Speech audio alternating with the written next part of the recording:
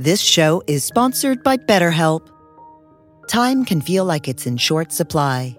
Between work, family, and friends, there's very little time left just for you. What would you do with an extra hour in your day? What's important to you? Therapy can help you find what matters to you so that you can do more of it. It's a great way to increase self-awareness, build a greater sense of purpose, deal with overthinking, and more. If you're thinking of starting therapy, give BetterHelp a try. It's entirely online and designed to be convenient, flexible, and suited to your schedule. Learn to make time for what makes you happy with BetterHelp. Visit BetterHelp.com/BeHereNow today to get 10% off your first month. That's BetterHelp, HELP.com/BeHereNow.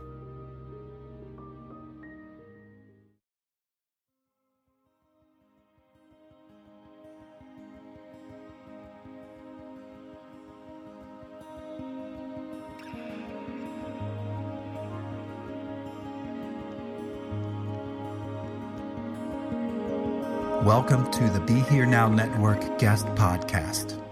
This series features talks from a myriad of modern spiritual teachers expanding on how we can all live a life in balance.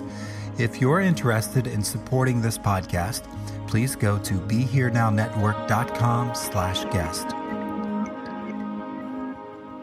I'm realizing that a huge part of me might spend this whole time with you in tears. It's not the plan. And I'm not trying to manipulate anybody with my tears. But it's just this sort of uprising that I'm feeling right now. Yeah. And it's interesting being a teacher who suddenly has to be like on, right? Okay, I'm going to give a talk. And there's all these other experiences running through my body and my mind and my heart. And, I've been thinking about y'all for, months. And every time I had a thought about compassion, which is what I'm going to talk about today, I wrote it down. And so my talk is compiled of thousands of pieces of little paper. Little paper that came from hikes, little paper that came from conversations, little pieces of paper that came from reading the news, little pieces of paper, just all these little pieces of paper. And what I'd mostly like to be doing is to be in conversation with you. I don't really prefer this talking at you thing, but here we are. I also have so much respect for all of the different experiences that are in this room. We get called people of color. And there's so much there. We all have so many causes and conditions and experiences and realities. And I will do the best I can to speak to the ears of all. And if I miss anybody, I'm asking for forgiveness in advance, and I'm open to feedback. So there's that. Yeah, so I want to talk about compassion, and I want to first sort of ground it in the Brahma Viharas, these heart practices, these divine abodes, these resting places. That term, Brahma Vihara, translated into the heart's resting place, abodes, homes, divine. Being a Dharma teacher, I fly a lot, and I feel sometimes, when the hostess of the airline is telling you better pay attention, because if this plane goes down, you better know where the airbag is, you better know where the oxygen is, right? They're telling you your life-saving tools, and that's when we check out. That's when we're like, headphones on, book, light, sleep, right? And so sometimes I feel like as a Dharma teacher, like we've got some life-saving devices here, people. And we have to be told over and over again, because I've probably flown 1,000 times, and I don't know where the life vest is. I'm pretty sure it's under the seat, but I'm not positive. Right? So that's what the Dharma feels like sometimes. We can be experienced practitioners and say, oh, I've heard this, I'm going to check out, right? But have you heard it? Right? Have we heard it enough to stop suffering? Not quite. Not quite. We might have heard it, but have we heard it? And then for people who are learning it,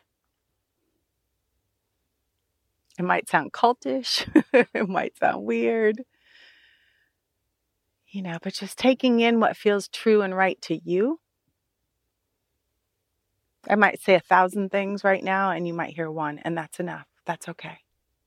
So just take in what works. What's here, what's true, what's real? What can I see when I just pay attention to my breath as it arises and passes? What can I pay attention to as I watch my mind states and notice that something I was thinking about changes, shifts? When we look at our practice, the wisdom parts of our practices, we're looking at the truth of reality. We're getting a foundation. We're looking at and seeing clearly. How do we feel stable? Can I get this body calm? Can I at least discharge all that's been going on out there for a few moments so that the clouds can part and I can see me? I can see my mind. I can see my heart. I can take away the devices. I can be fed. I can listen to the schedule, right? So we sit here and we pay attention to simply what arises. What's arising for me right now? And we can often, and some of you reported it today, get to this place of tranquility, this place of calm, this place of where the disruption is a lot less, where the constant chatter dissipates. The mind slows down so that we can engage with some depth of experience that might actually feel uncomfortable. We spend a lot of time moving fast. We spend a lot of time busy. Favorite term. We spend a lot of time moving, fixing, changing, amending, right? And what that does is it helps us avoid some of the depths of our real pain, of our sorrow, the depths of somebody else's pain and sorrow. Because if we're fixing ourselves, or we're fixing somebody else, or we're fixing a society or a situation, we're good, right? Because there's control. I got this. We're busy. But then we do something like what we're doing here. We slow down. We take it in. We stop. We get rid of the distractions. And then what? Uh-oh. Right?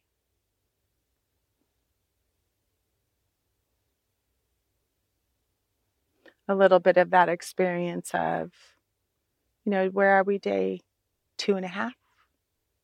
Something like that.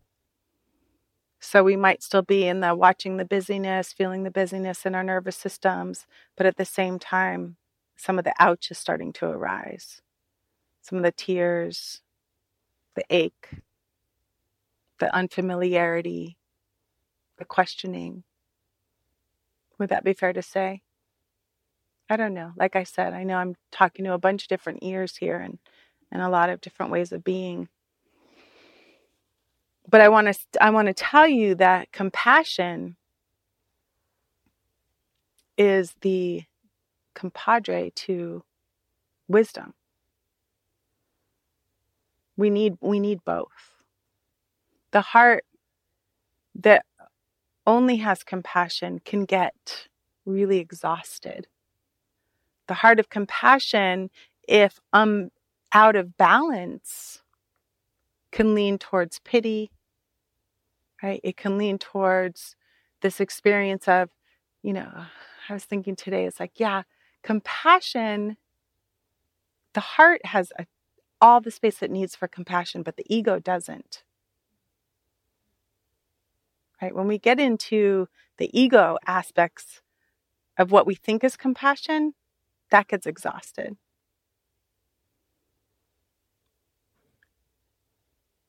So I want to talk a little bit about what compassion is. I'm not going to talk so much about wisdom, but the aspects of grounding, settling, stabilizing, knowing, caretaking yourself, crucial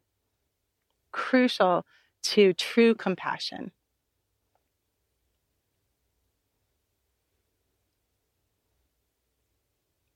Like I said, compassion out of balance looks like pity or shaming or, that aspect. It looks like exhaustion.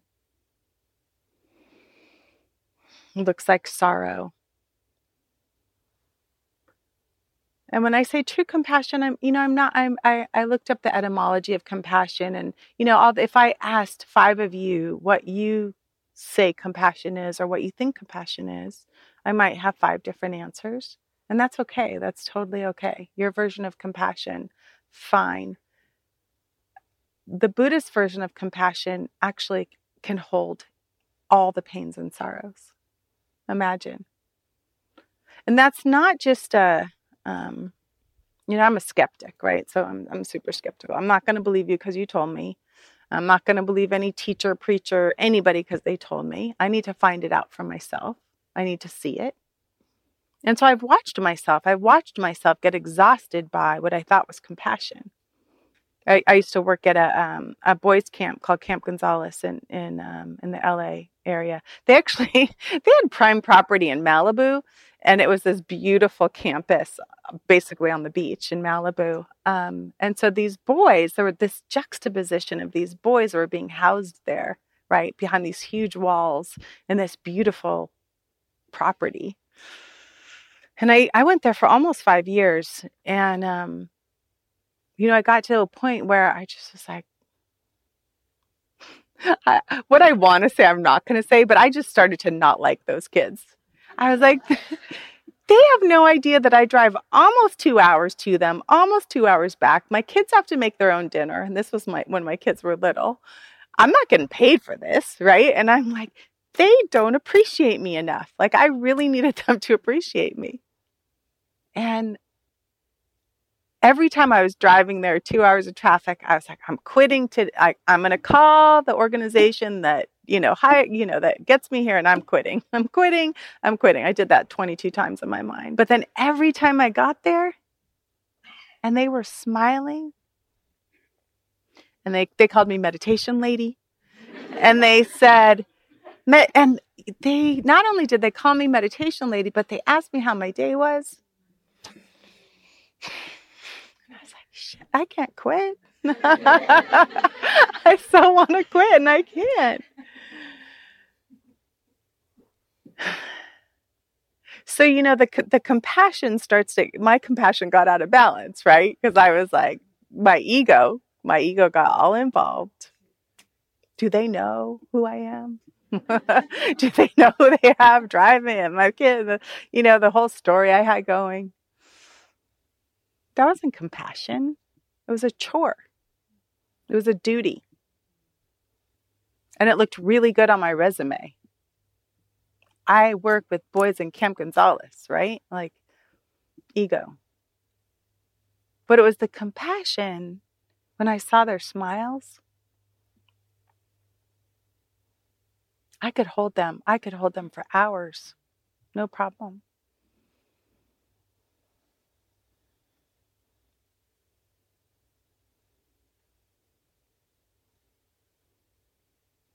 So I want to talk about a few different layers that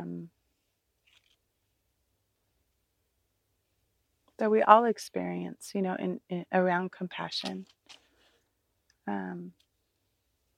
There's the idea of self-compassion. When do we let that in? How do we let that in?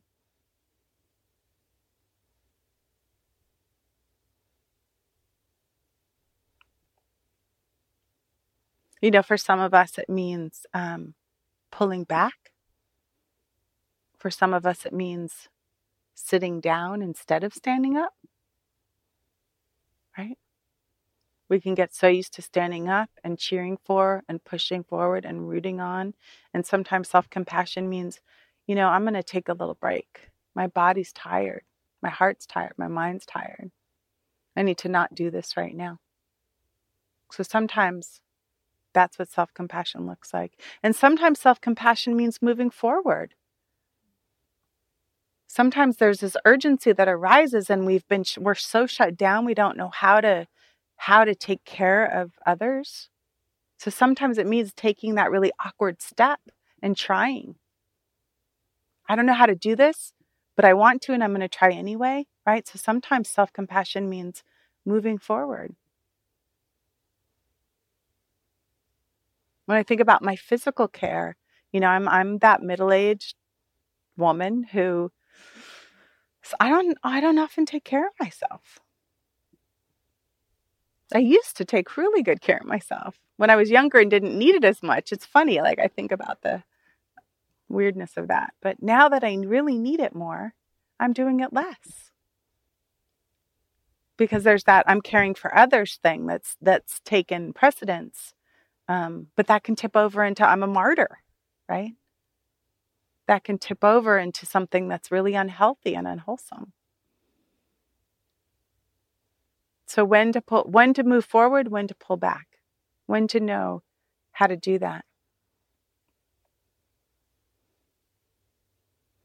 One of the things I notice in a really big way is around self-compassion is when I have an experience, an emotion, a thought that I don't like, that I don't want to be there, how I reject myself, how we can abandon ourselves, how we can do exactly the thing that we hope other people don't do to us, and we do it to ourselves, right? Our imperfections, our unworthiness, our shame, our personal shame, all the ways that, I said to a group today, there are times that I'm talking to myself in ways that I would never let a friend talk to me. I would not have a friend like me. That mind.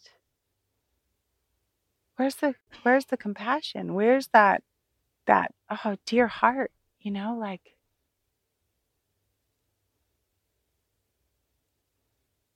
So when I'm looking at this idea of self-compassion and how I might abandon myself, how we can abandon ourselves, I often like to have that image of a child. Like, would you tell a child, well, maybe, I don't know. But that whole shaming, stop crying, shut up, be quiet, sit in the corner way, we can do that to ourselves, right? So we'll tell ourselves we're doing it wrong somehow, because if I was doing it right, it would be peaceful, it'd be nice. So what's it like if we actually pull ourselves in and say, yeah, right now, my body's uncomfortable, my heart's uncomfortable, my mind's uncomfortable, and I'm going to care about you anyway. I'm going to hold you. I'm not going to leave you. I'm not going to abandon you. I'm not going to tell you you're doing it wrong. I've heard that before. I'm going to hold you. Self-compassion. How can I hold myself? How can you hold yourself?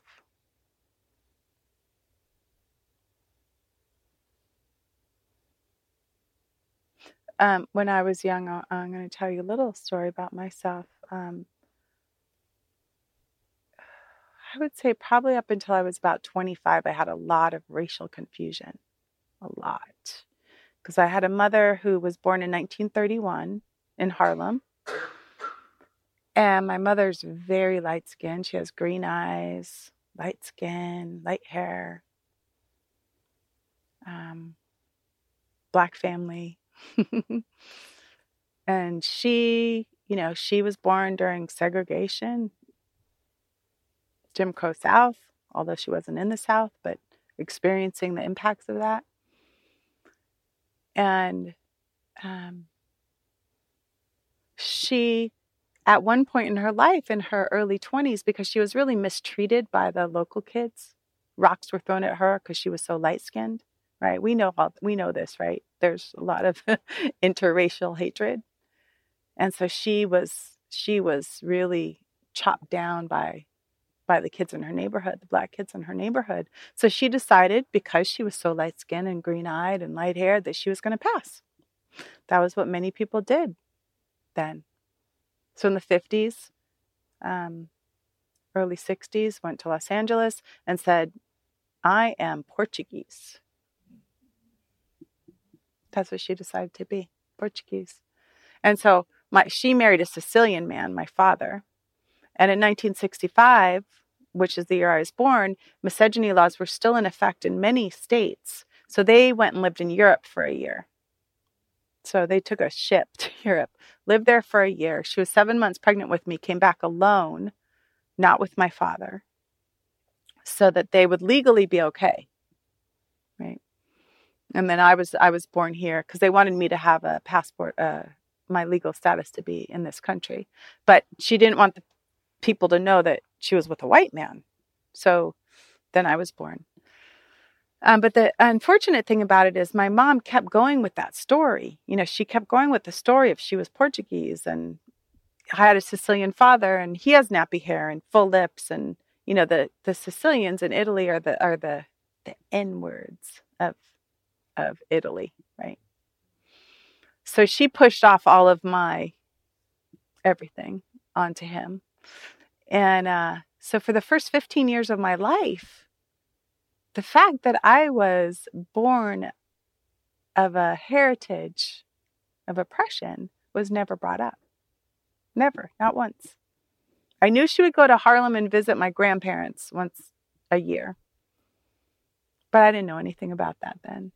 Yeah. So at 15, she lies my brother and I, who had been teased our whole lives, like we'd been teased our whole lives. She lies us down and tells us, I need to tell you something. You're black. And we're like, no shit.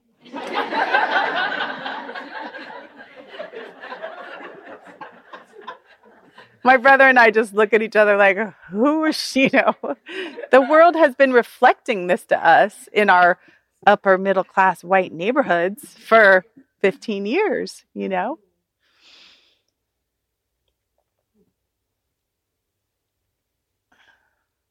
So that happened, and then I went, yay, free to be me, and just the floodgates opened, and it was just, there wasn't enough literature, there wasn't enough music, there wasn't enough, history that I could read to satiate this sudden feeling of, I get it, But there was still a lot of racial confusion for me. And I don't know about, the mixed race people in this room, but I bring this up in the compassion talk for a reason, because I just I had a guy break up with me because I wasn't black enough. And then, I had a guy break up with me because my ass was too big, right? We're talking shallow, but it's real. It's true, right? So that wasn't my only racial confusion, like my boyfriends that broke up with me. But there was, there's the many ways that I didn't know where I should be. I didn't feel seen. I loved when The Color of Water came out. I was like, thank you. That was one of the first books that talked about that. I needed to hear that.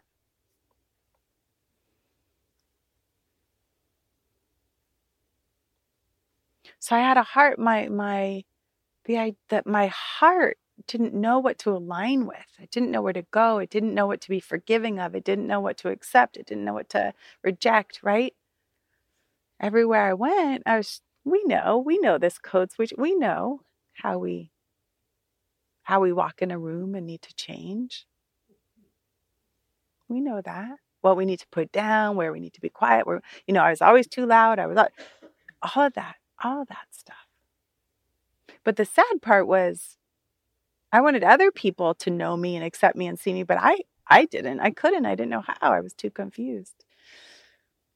So I spent a lot of time working on that. That was actually what introduced me to spiritual practice. And, at first it wasn't Buddhism, it was other things, but really just engaging with what is this being? How and the world, and how do we associate with each other?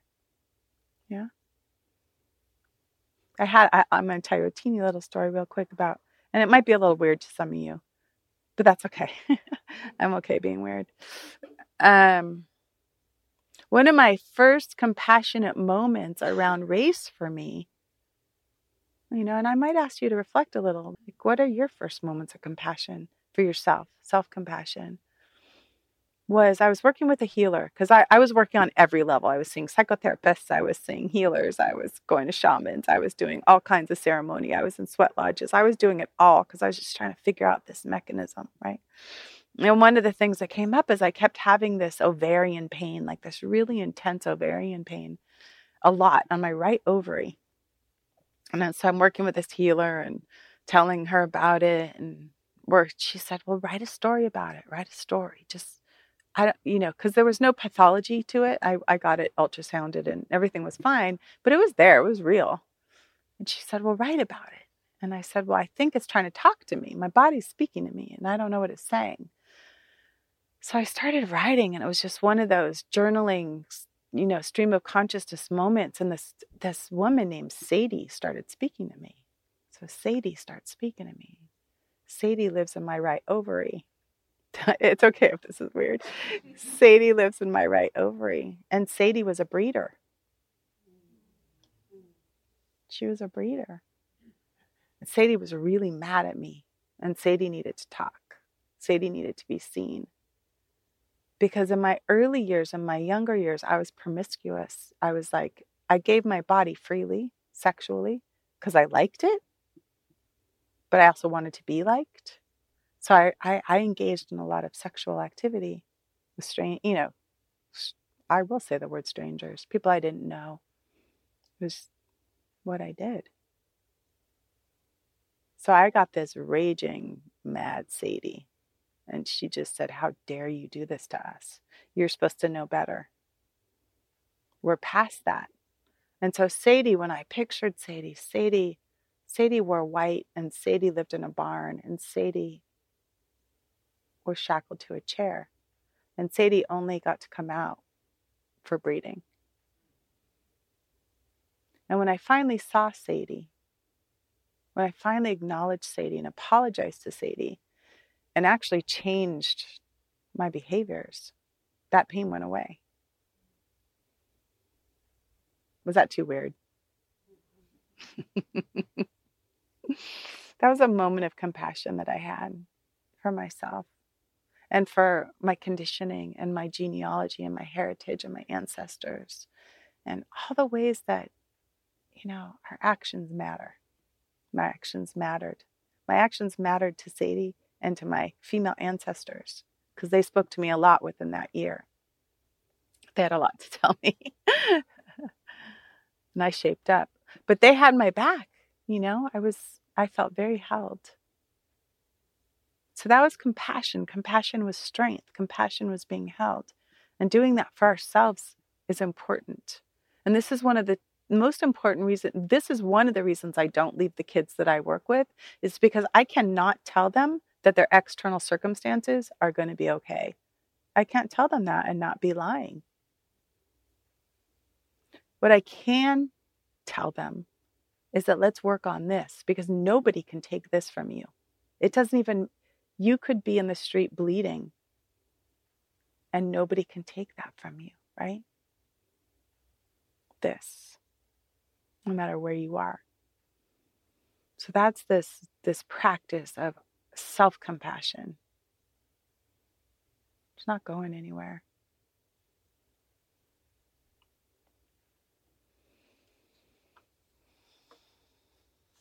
Okay, then we look at this idea of compassion, people close to us, which sometimes are the hardest.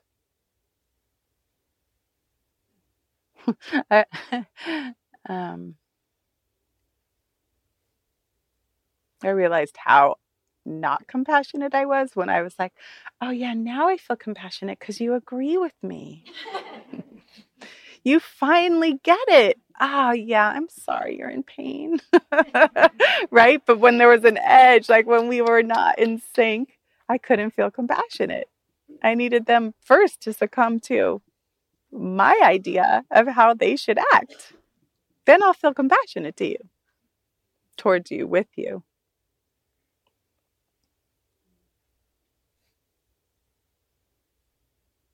So what blocks compassion for another? What blocks our compassion for another? Fear, an agenda. I've got to get this done. You have to understand I'm in a rush, right? Whatever our thing is. Control. Sometimes when somebody else is feeling a lot of pain or is just disconnected with the groove we're in, it's inconvenient. It's not the right time. That blocks compassion, right? If only you acted like this, then I could love you more.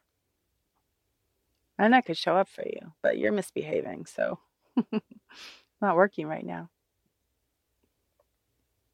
I mean, we do that to ourselves too.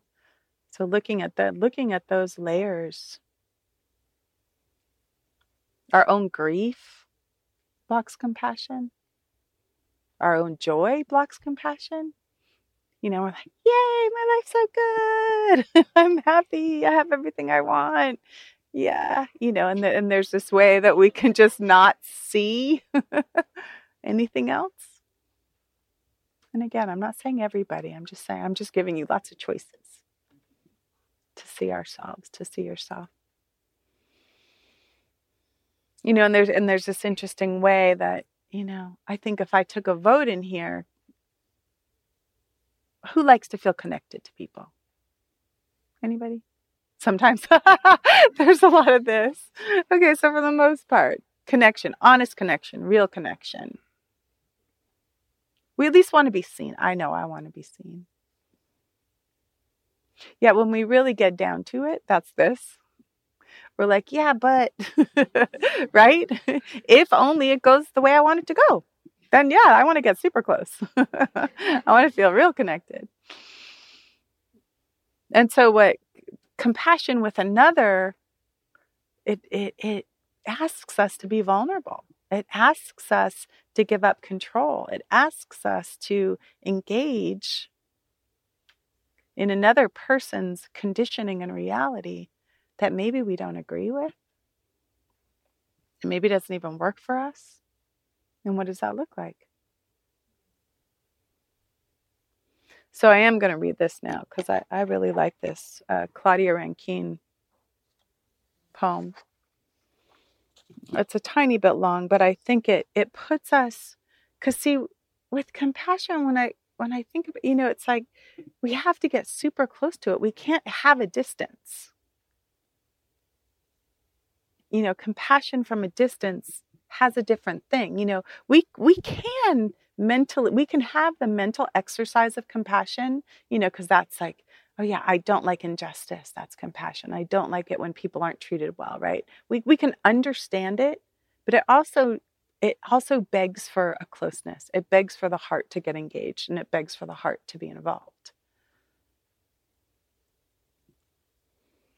So this is an excerpt from Citizen, which I highly recommend if you don't have it already. On the train, the woman standing makes you understand there are no seats available. And in fact, there is one. Is the woman getting off at the next stop? No. She would rather stand all the way to Union Station. The space next to the man is the pause in a conversation you are suddenly rushing to fill. You step quickly over the woman's fear, a fear she shares. You let her have it. The man doesn't acknowledge you as you sit down because the man knows more about the unoccupied seat than you do. For him, you imagine, it is more like breath than wonder. He has had to think about it so much, you wouldn't call it a thought. When another passenger leaves his seat and the standing woman sits, you glance over at the man. He is gazing out the window into what looks like darkness. You sit next to the man on the train, bus, in the plane, waiting room, anywhere he could be forsaken. You put your body there in proximity to, adjacent to, alongside, with. You don't speak unless you are spoken to, and your body speaks to the space you fill, and you keep trying to fill it, except the space belongs to the body of the man next to you, not to you. Where he goes, the space follows him. If the man left his seat before Union Station, you would simply be a person in a seat on the train. You would cease to struggle against the unoccupied seat when, where, why this space won't lose its meaning. You imagine if the man spoke to you, he would say, "It's okay. It's okay. You don't need to sit here." You don't need to sit, and you sit and look past him into the darkness the train is moving through, a tunnel. All the while, the darkness allows you to look at him.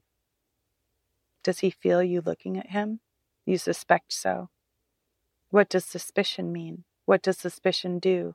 The soft gray-green of your cotton coat touches the sleeve of him. You are shoulder to shoulder. Though standing, you could feel shadowed. You sit to repair whom? Who? You erase that thought, and it might be too late for that. It might forever be too late or too early. The train moves too fast for your eyes to adjust to anything beyond the man, the window, the tiled tunnel, its slick darkness. Occasionally, a white light flickers by like a displaced sound. From across the aisle, tracks room, harbor, world, a woman asks a man in the rows ahead if he would mind switching seats. She wishes to sit with her daughter or son. You hear, but you don't hear. You can't see. It's the man next to you, turns to you. And as if from inside your own head, you agree that if anyone asks you to move, you'll tell them we are traveling as a family.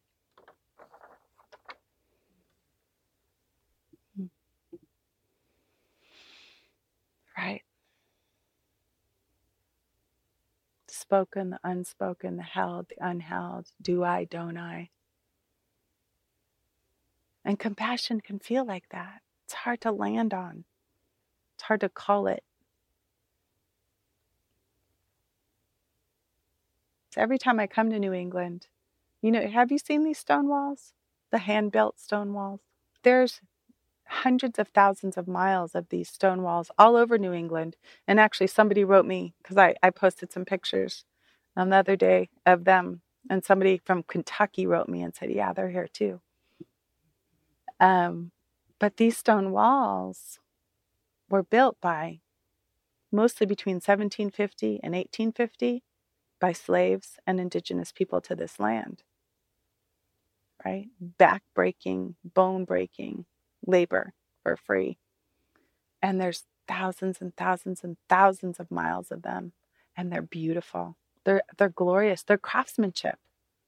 They're very special. And so every time I'm here, I visit them, I take pictures of them, I try to find different ones. Some of them are hidden by vines, some of them are really exposed. But I started doing some research, and very few sites talk about that. Who built them? They were started by the Irish, but then once slavery was here, then. So sometimes when I see them here, and they were usually boundary, demarcations for farms. And when I see them here, I both love them and hate them. Yeah, because when I see them here, I know where to go to feel my people. They were here on this land, in this soil, everywhere. And sometimes I just go touch them, I sit on them, I honor them.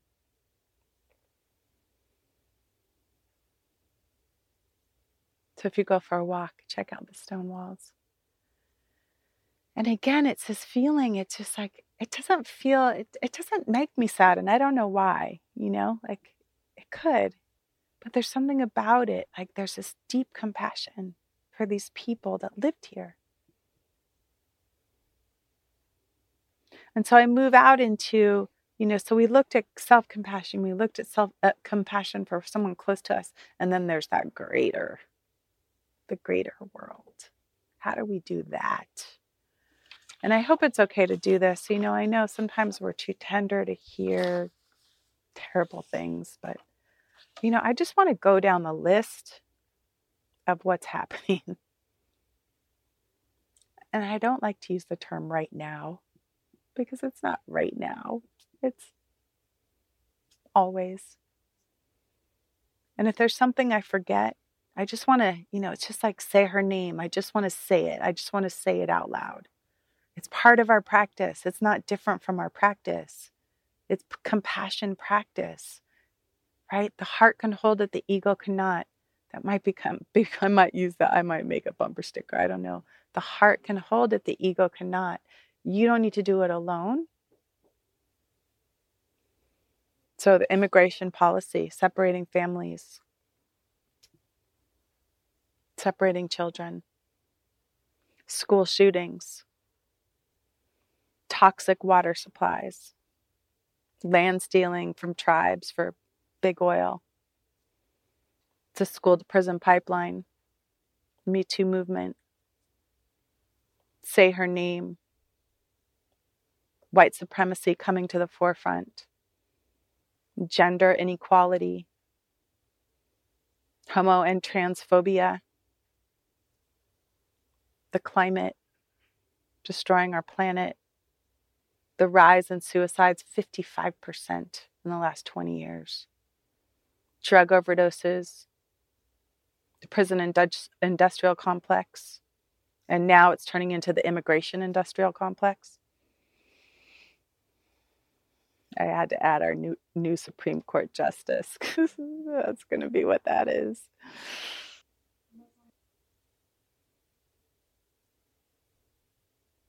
So we go, right?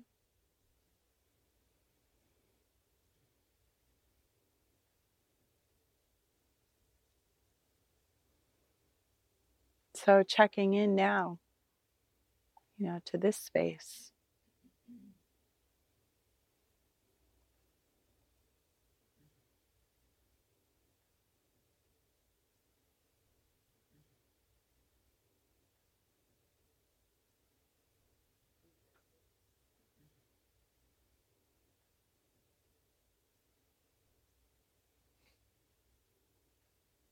What is compassion? What is our practice?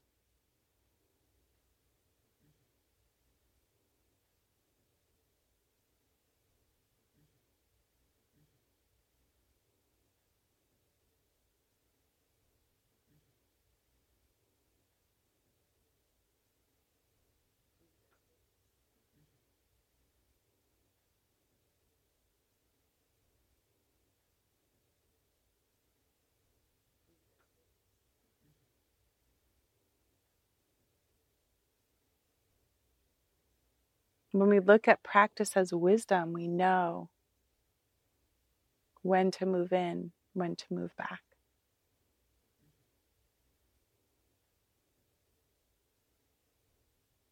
When to take care of ourselves.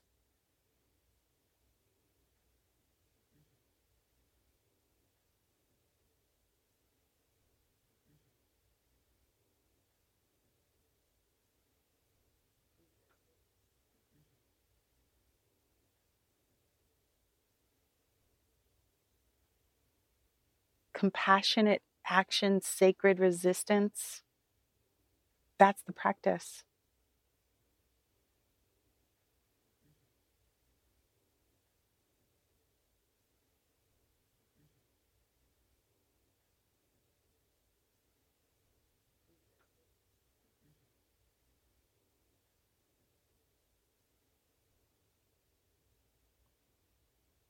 And I think one of the things that we as people of color know in a different way,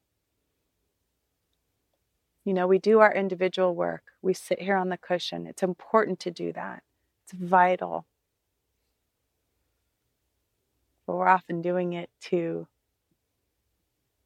take it out.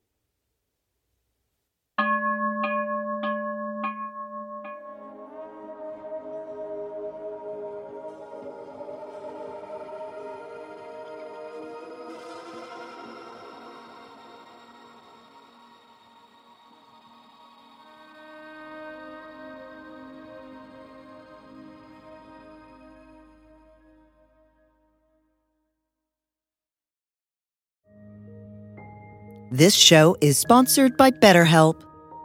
Time can feel like it's in short supply. Between work, family, and friends, there's very little time left just for you. What would you do with an extra hour in your day? What's important to you? Therapy can help you find what matters to you so that you can do more of it. It's a great way to increase self-awareness, build a greater sense of purpose, deal with overthinking, and more. If you're thinking of starting therapy, give BetterHelp a try. It's entirely online and designed to be convenient, flexible, and suited to your schedule. Learn to make time for what makes you happy with BetterHelp. Visit BetterHelp.com/BeHereNow today to get 10% off your first month. That's BetterHelp, HELP.com/BeHereNow.